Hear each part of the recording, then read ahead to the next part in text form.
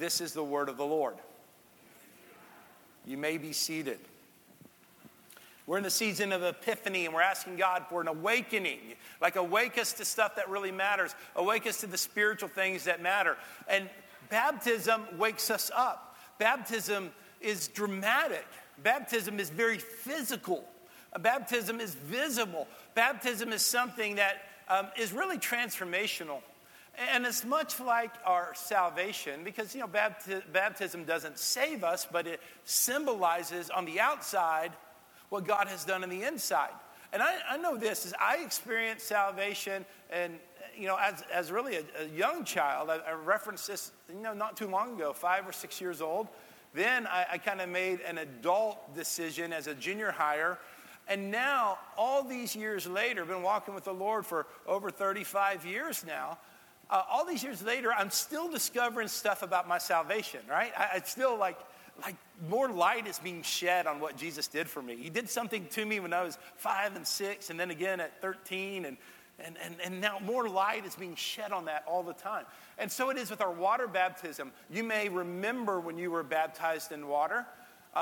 You may have a reference point for that, but sermons like today sheds light on that. And then when we celebrate with those who are being baptized, then we also commemorate what happened to us. It refreshes that commitment in us. It says, what God did for me when I was 7 or 17 or 72, what God did in that experience, this is reminding me of that, and it's refreshing that within me. Now, in the scripture today refers to the location of Jesus' baptism, and it happened in the wilderness. It happened in the outskirts. It happened on the outside. Many of the colleges and universities in America were started in the middle of nowhere. The thought about this, especially when land-grant universities were being formed, here's what was the thought, and it wasn't necessarily a bad thought. If you put adolescents out away from everything, they're going to learn better. It's a better atmosphere for development. I suppose there's some truth in that, but there's also truth that they can get in a lot of trouble with nothing to do in the middle of the wilderness. But that's why there are places like Starkville, Mississippi, that have a university, Mississippi State. College Station, Texas, which is just kind of right in the middle of Houston and Dallas and San Antonio. They just plopped a university right in the middle of Texas. And now as the decades have gone on, stuff has grown up around those universities, but when they started, there was nothing. There is a university in Tennessee, in Harrogate, Tennessee, called Lincoln Memorial University. Has anyone been to Lincoln Memorial University? Okay. I see 0 hands. Okay, there's one hand from an educator, Mr. Powell. He's been there, of course. Well, one person's been there. Now, I want to take another poll. Has anyone, raise your hand if you've heard of Lincoln Memorial University in here. Okay, just maybe a dozen hands at all. I know you've heard of Lincoln, and it's good to memorialize President Lincoln. But there is a university in our state that's located right where Virginia and Tennessee and Kentucky come together. It's right in the middle of nowhere. I've not been there yet, but I have this odd curiosity to go there. So geographical isolation produces maybe an atmosphere for personal development. That is the thought behind this.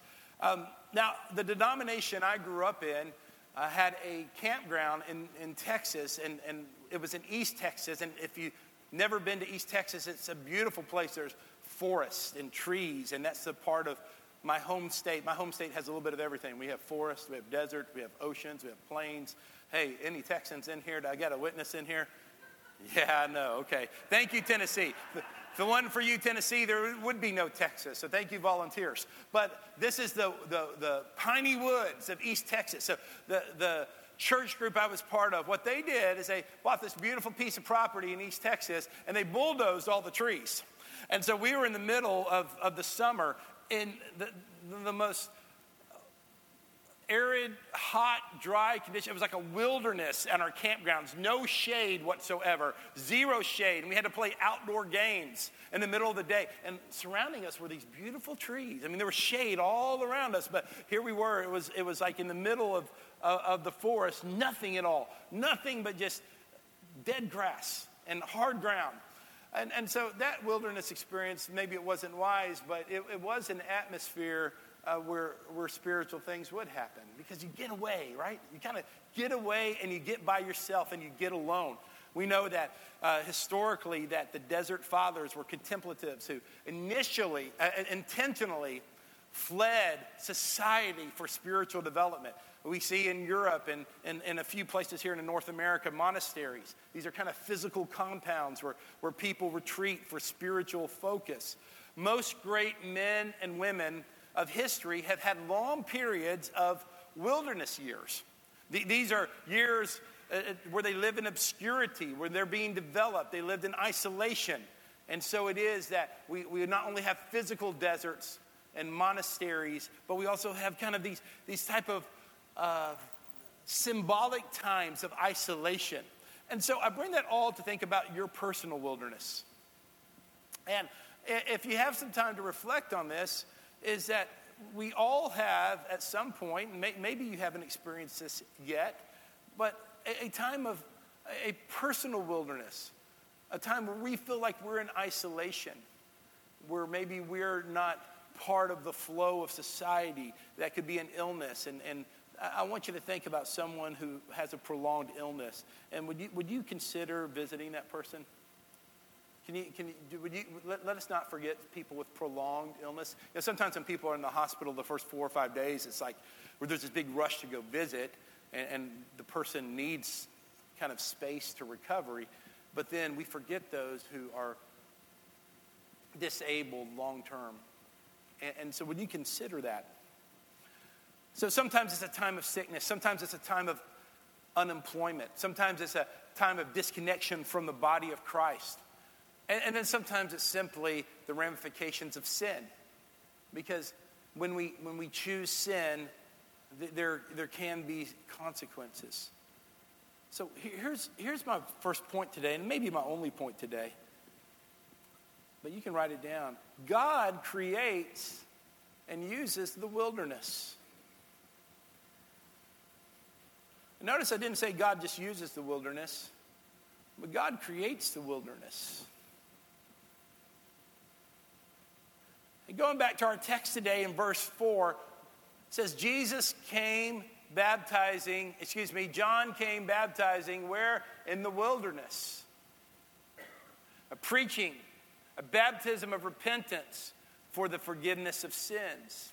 Sometimes we want the message of the gospel in convenient places, right?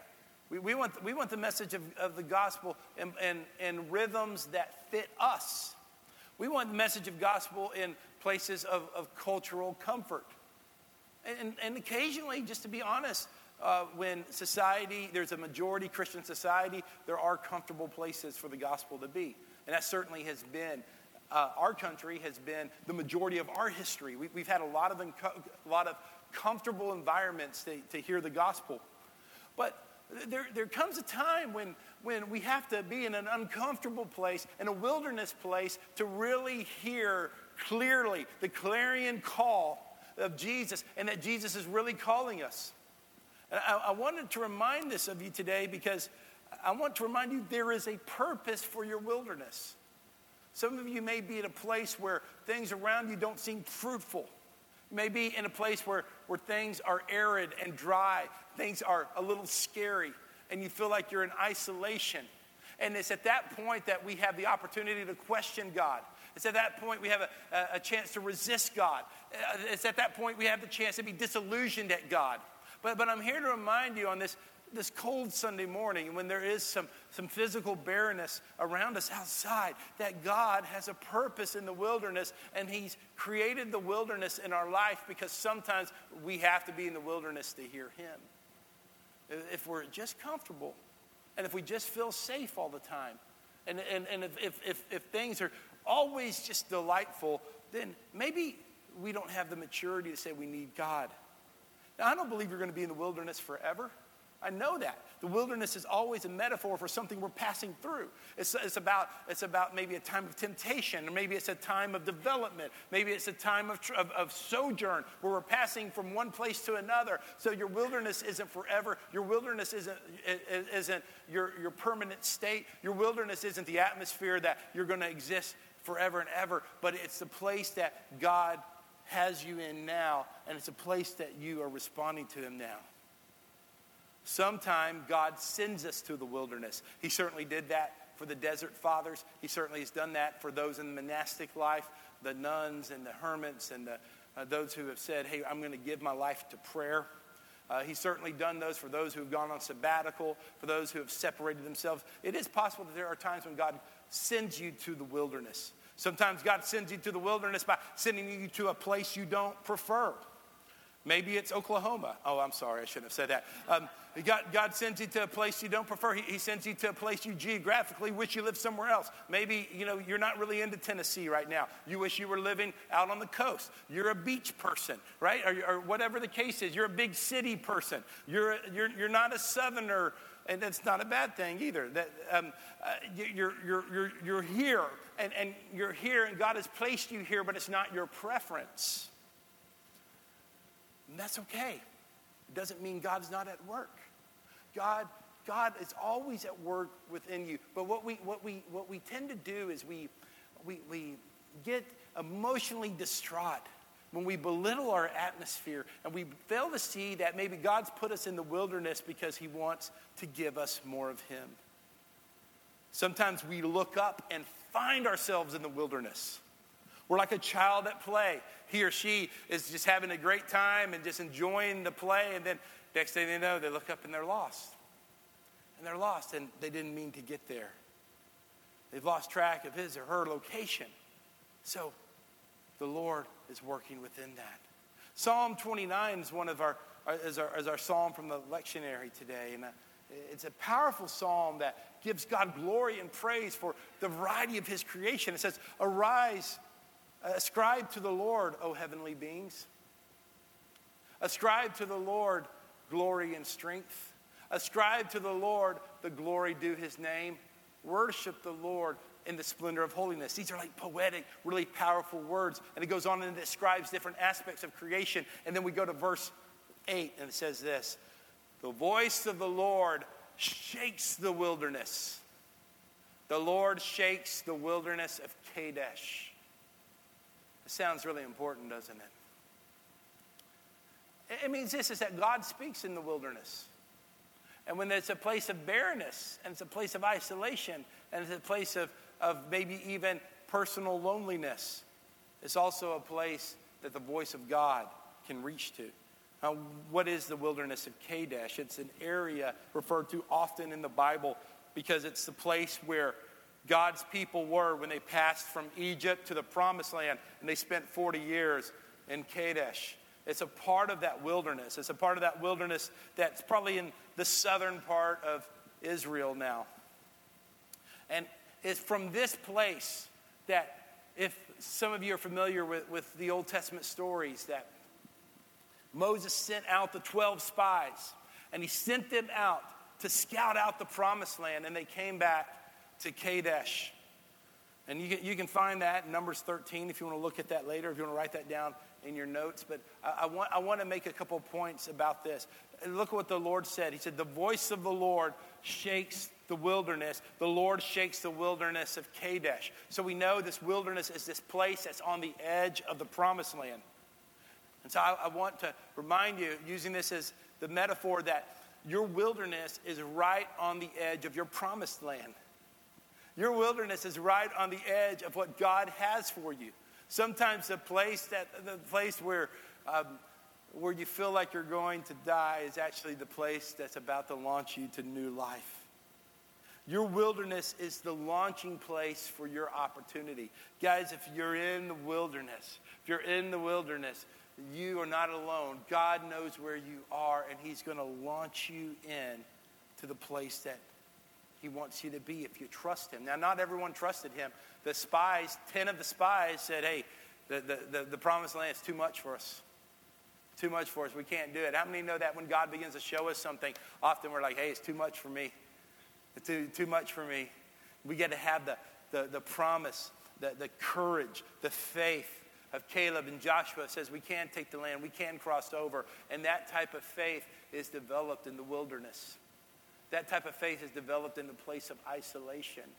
So if you feel a little lonely, if you feel forgotten, if you feel overlooked, if people aren't recognizing your talents, if people aren't recognizing your potential, if things are not progressing on the timeline that you anticipated them to progress, you may be exactly where God has you because God's not done with you yet.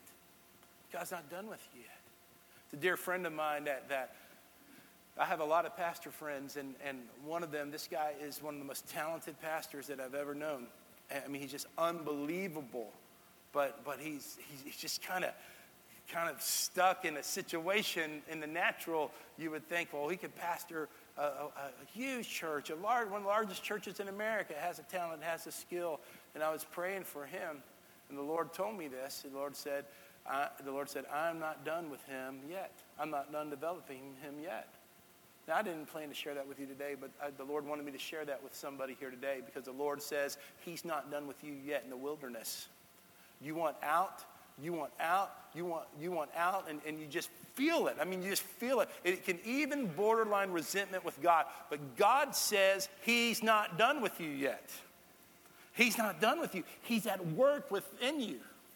So when we go now to this theme of water baptism, is the water baptism that our Jesus experienced did not happen in the existing temple. It didn't happen at the religious center. It didn't happen in the visible place. It didn't happen at the place of acclaim. It happened in the wilderness. And we think about that it's really when we understand our sinfulness and how much we need God, that when we're truly ready for him in his presence. I'm going to get back to this theme because I believe the Spirit is on this part of the sermon, but I'll quickly tell you my other 2 points because they're written down and they're going to be good. One of the things that happens through water baptism is God leads us to humility through water baptism. I thought about this in verse 6. John wore camel hair garment with a leather belt around his waist and ate locusts and wild honey. And he was preaching, someone more powerful than I will come after me. I'm not worthy to stoop down and untie the straps of his sandals. I baptize you with water, but he will baptize you with the Holy Spirit. I'm not going to spend a lot of time on this point, but I'm going to be quickly. In our context, what does water baptism mean? The way that we water baptize, you see to your left this water baptism tank here. And you will have to wear gym shorts or sweatpants in front of God's people and walk into this tank. There's no humble way to do that, is there? A prideful way to do that. There's no cool way to do it. That's what I'm looking for. I mean, you're not like, hey, I'm getting baptized, man. Here in the winter, look at my shiny legs, or look at, whatever the case is. I mean, it's just there's a sense of humiliation. There's a sense of humbleness. And that's why, kids are like, man, I'm ready to get baptized. Right on, man. It's going to be fun. Yeah. In fact, we have to vet that a little bit in them. Just like, okay, it's not because it's fun. It's because Jesus died for you. We do all that stuff. But as adults, a lot of us are like, hey, I love Jesus and I'm for him, but a believer's baptism, I mean, I'm just ain't going to do it. I'm just not going to get in my sweatpants or gym shorts in front of the church and go underwater. And I just say that, man, that's just pride. So we'll have another baptism at the end of February, and if pride's keeping you from being baptized, you need to humble yourself and do so.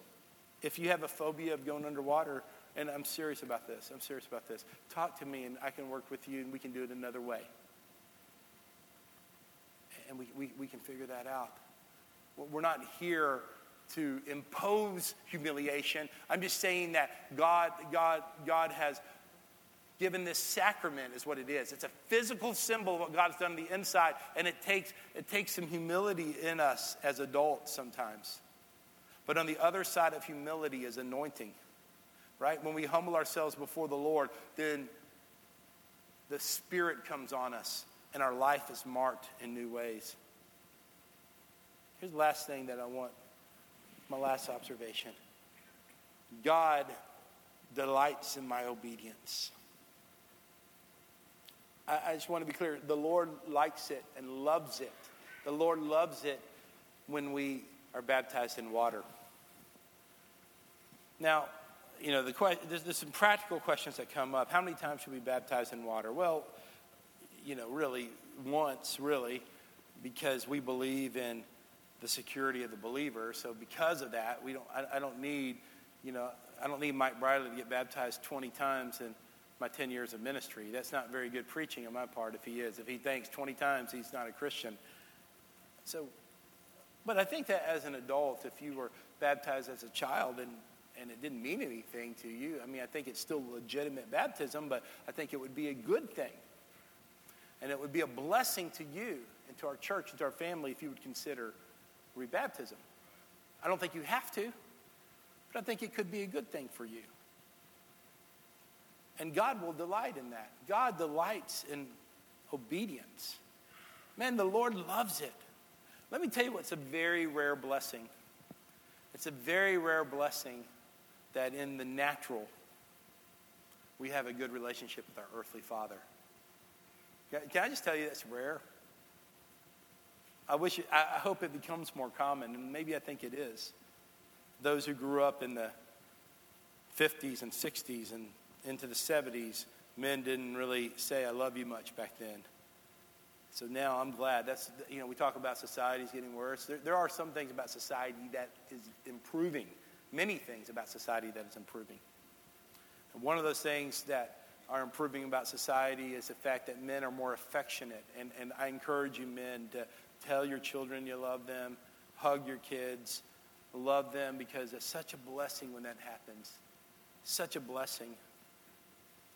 And we should value that. One of my childhood friends, her father died 2 days ago, unexpectedly. We all went to church together, and we would never have thought this guy would have passed away. So those things happen. And then we just have broken families, and people don't have a relationship with their dad. Some people never knew their dad. Some people never had a healthy relationship with their dad. There's all kinds of complexities that come. But when a father claims his son and a father claims his daughter, there's something beautiful. Hey, this is my girl. This is my girl. She is the best cello player that Gallatin High School's ever had, in the third chair. Because she's mine, right? This is my son. This is my son. This is my daughter. Isn't that beautiful? It's beautiful. I know we haven't all received that in the natural, but we've all received it spiritually. So this is a scripture. It's one of the most tender scriptures in the Bible. As soon as he came up out of the water, this is Mark chapter 1, verse 10. As soon as he came up out of the water, that again shows us the biblical example of what we call immersion, which is what we're going to do this morning, going into the water and coming up. He saw heavens being torn open, the Spirit descending to him like a dove, and a voice came from heaven. You are my beloved Son. I take delight in you. Isn't that awesome? You are my beloved Son. I take delight in you. And that's a good thing for us to say to children and grandchildren. But it's something that we could all hear from the Lord. He takes delight in us. He takes delight in us. And we receive his love. We receive his love. Well, it's 5 after, and I was told we would have baptisms at 5 after. But how many know that sometimes things are different than we plan? So I'll ask the ushers to begin to prepare to distribute communion now. Tomorrow is Martin Luther King Jr. Day. And I hope you take time to reflect on the role of justice. The civil rights movement began in the churches.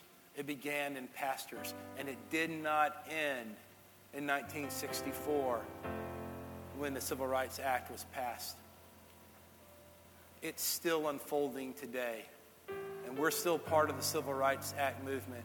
Every time we resist a racial joke, every time we choose to judge people by the content of their character, not the tone of their skin or their ethnic background, every time we welcome those who are different than us, we follow the heart of Jesus, and we become vessels of mercy and justice.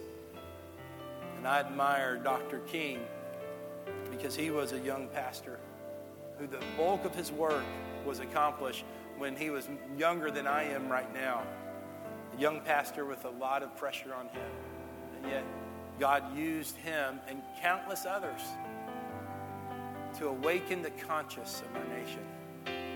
I want us to pray as we begin to prepare for communion today.